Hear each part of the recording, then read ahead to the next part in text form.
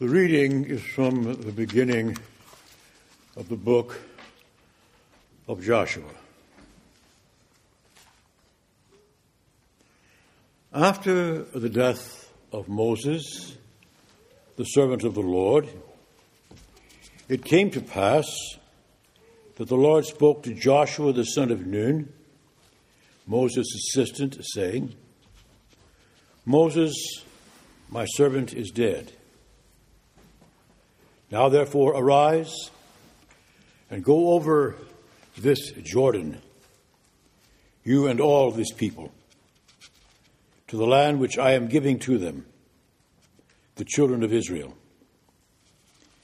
Every place that the sole of your foot will tread upon, I have given you, as I said to Moses. From the wilderness and to this Lebanon, as far as the great river, the river Euphrates, all the land of the Hittites, to the great sea, toward the going down of the sun, shall be your territory. No man will be able to stand before you all the days of your life.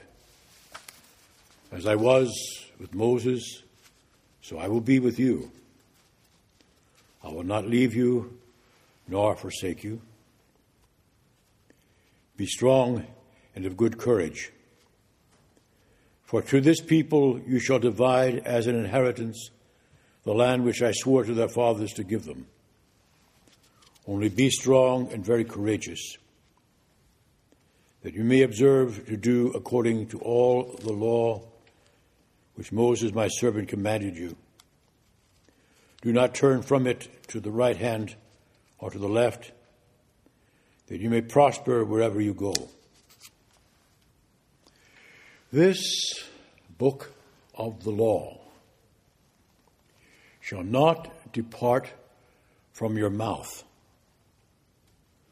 but you shall meditate on it day and night, that you may observe to do it according to all that is written in it. For then you will make your way prosperous, and then you will have good success. Have I not commanded you? Be strong and of good courage. Do not be afraid, nor be dismayed, for the Lord your God is with you wherever you go." This is the word of the Lord. Thanks be to God.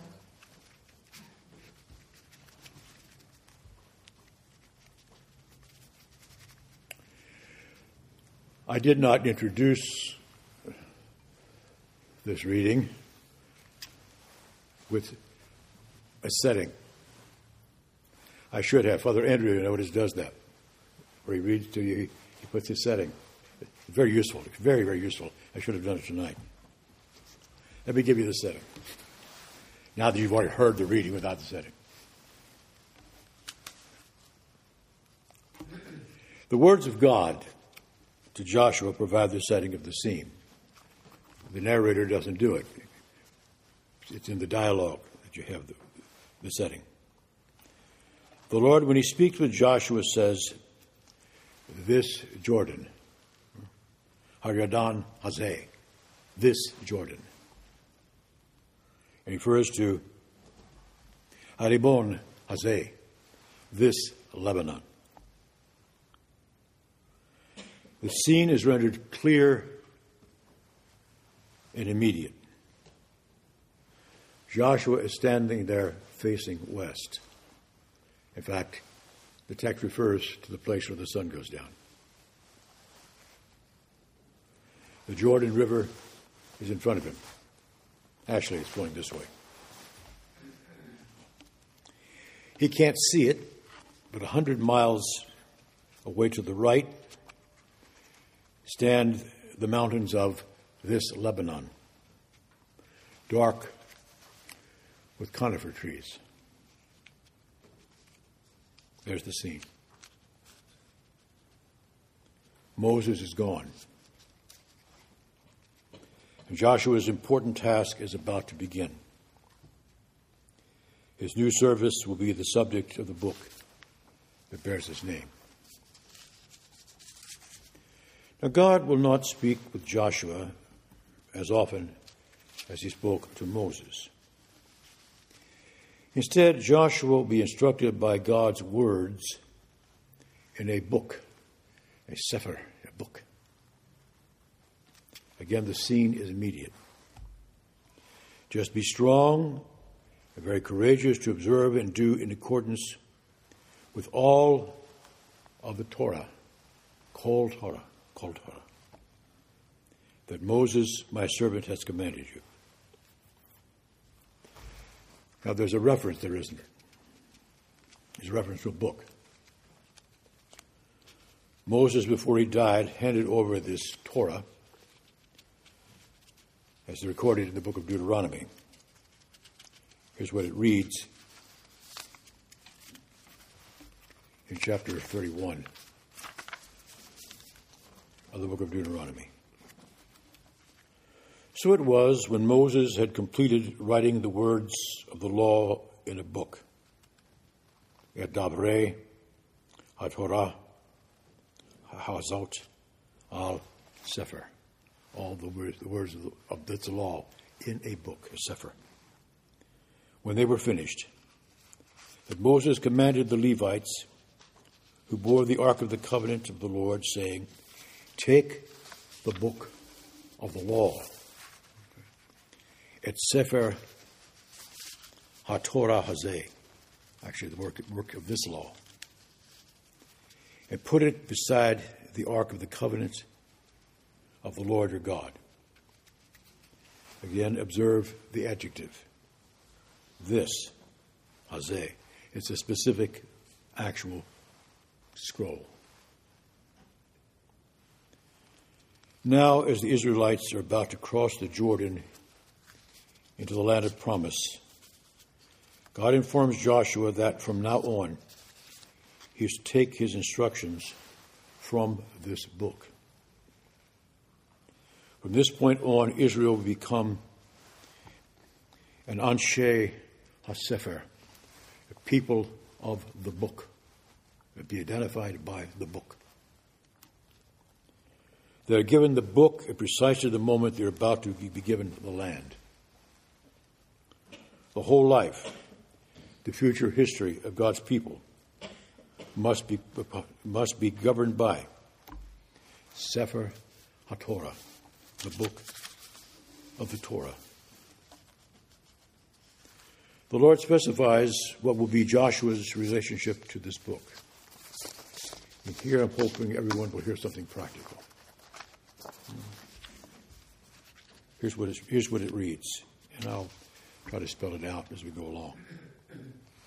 This book of the law, Sefer HaTorah Hazeh, shall not depart from your mouth. Mipika, from your mouth. You shall meditate upon it. Hagit bo. You meditate on it. Yom v'layala, day and night.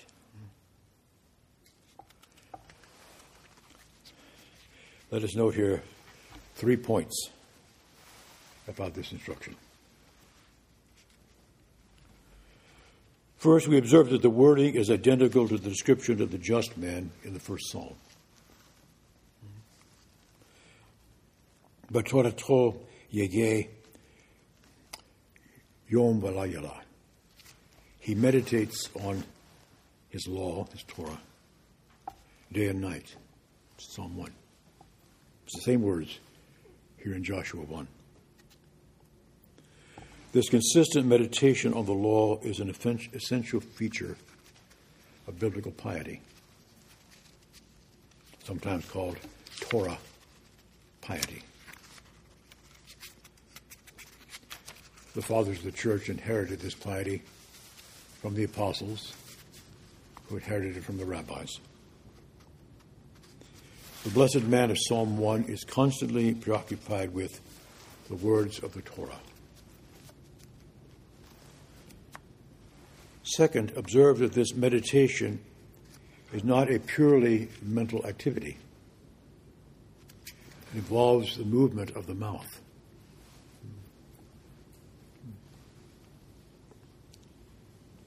The words of God's law, Joshua is told, shall not depart from your mouth. Mipika. The Hebrew verb used for meditate here is a form of hagah. Meditation is a word that it's in contemporary parlance, in psychology, transcendental meditation, all those various forms of the Eastern Indian religions that have come over into English. None of that has anything to do with the Bible. Meditation in the Bible is physical as well as mental.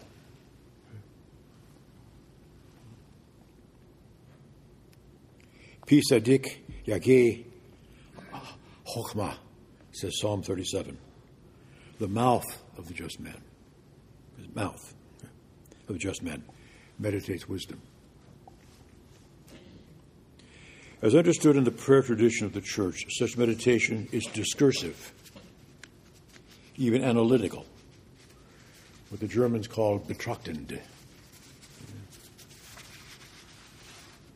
Meditation in the Bible is not an attempt to transcend thought. Transcendental meditation is a very dangerous thing. And we have Christians who are actually encouraging it in something called spirituality. One of the worst words ever invented. The word is about 200 years old, the word spirituality. It's not a biblical word. It's not a traditional word. You'll never find the word in any fathers in the church.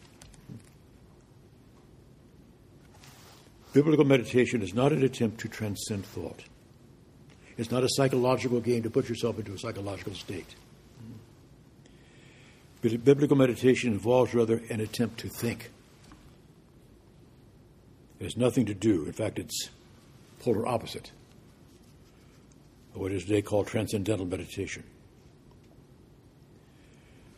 The Greek verb used in the Septuagint to translate this expression, haka, is melatao, which still, even today, is the Greek word for to study. Study.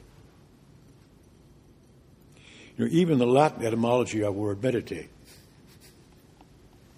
because it is a Latin word, it carries a similar sense.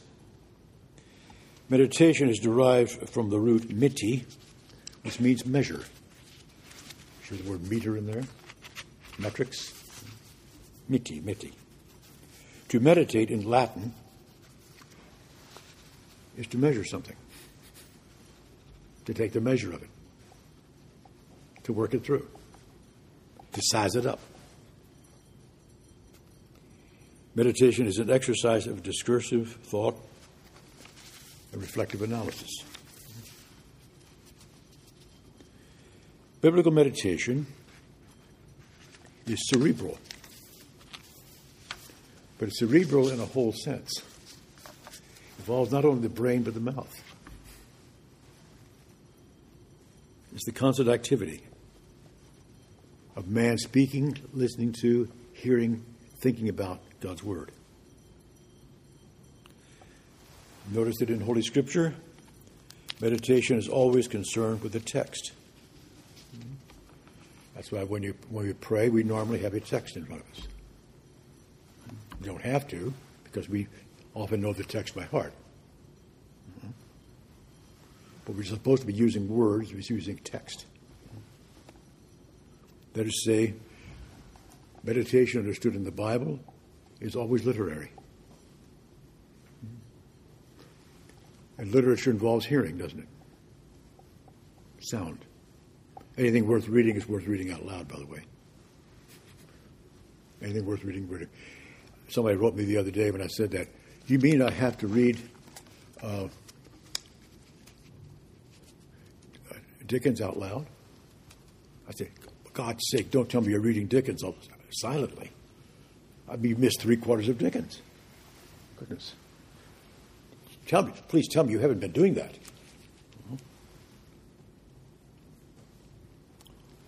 So we speak the Word of God, we hear the Word of God, we ponder, scrutinize the Word of God, and when do we do that? Day and night. The Lord then tells Joshua that his mouth and his mind are to be continually, day and night, preoccupied with God's revealed Word. Now, God is not giving that command to a monk or to a monastic.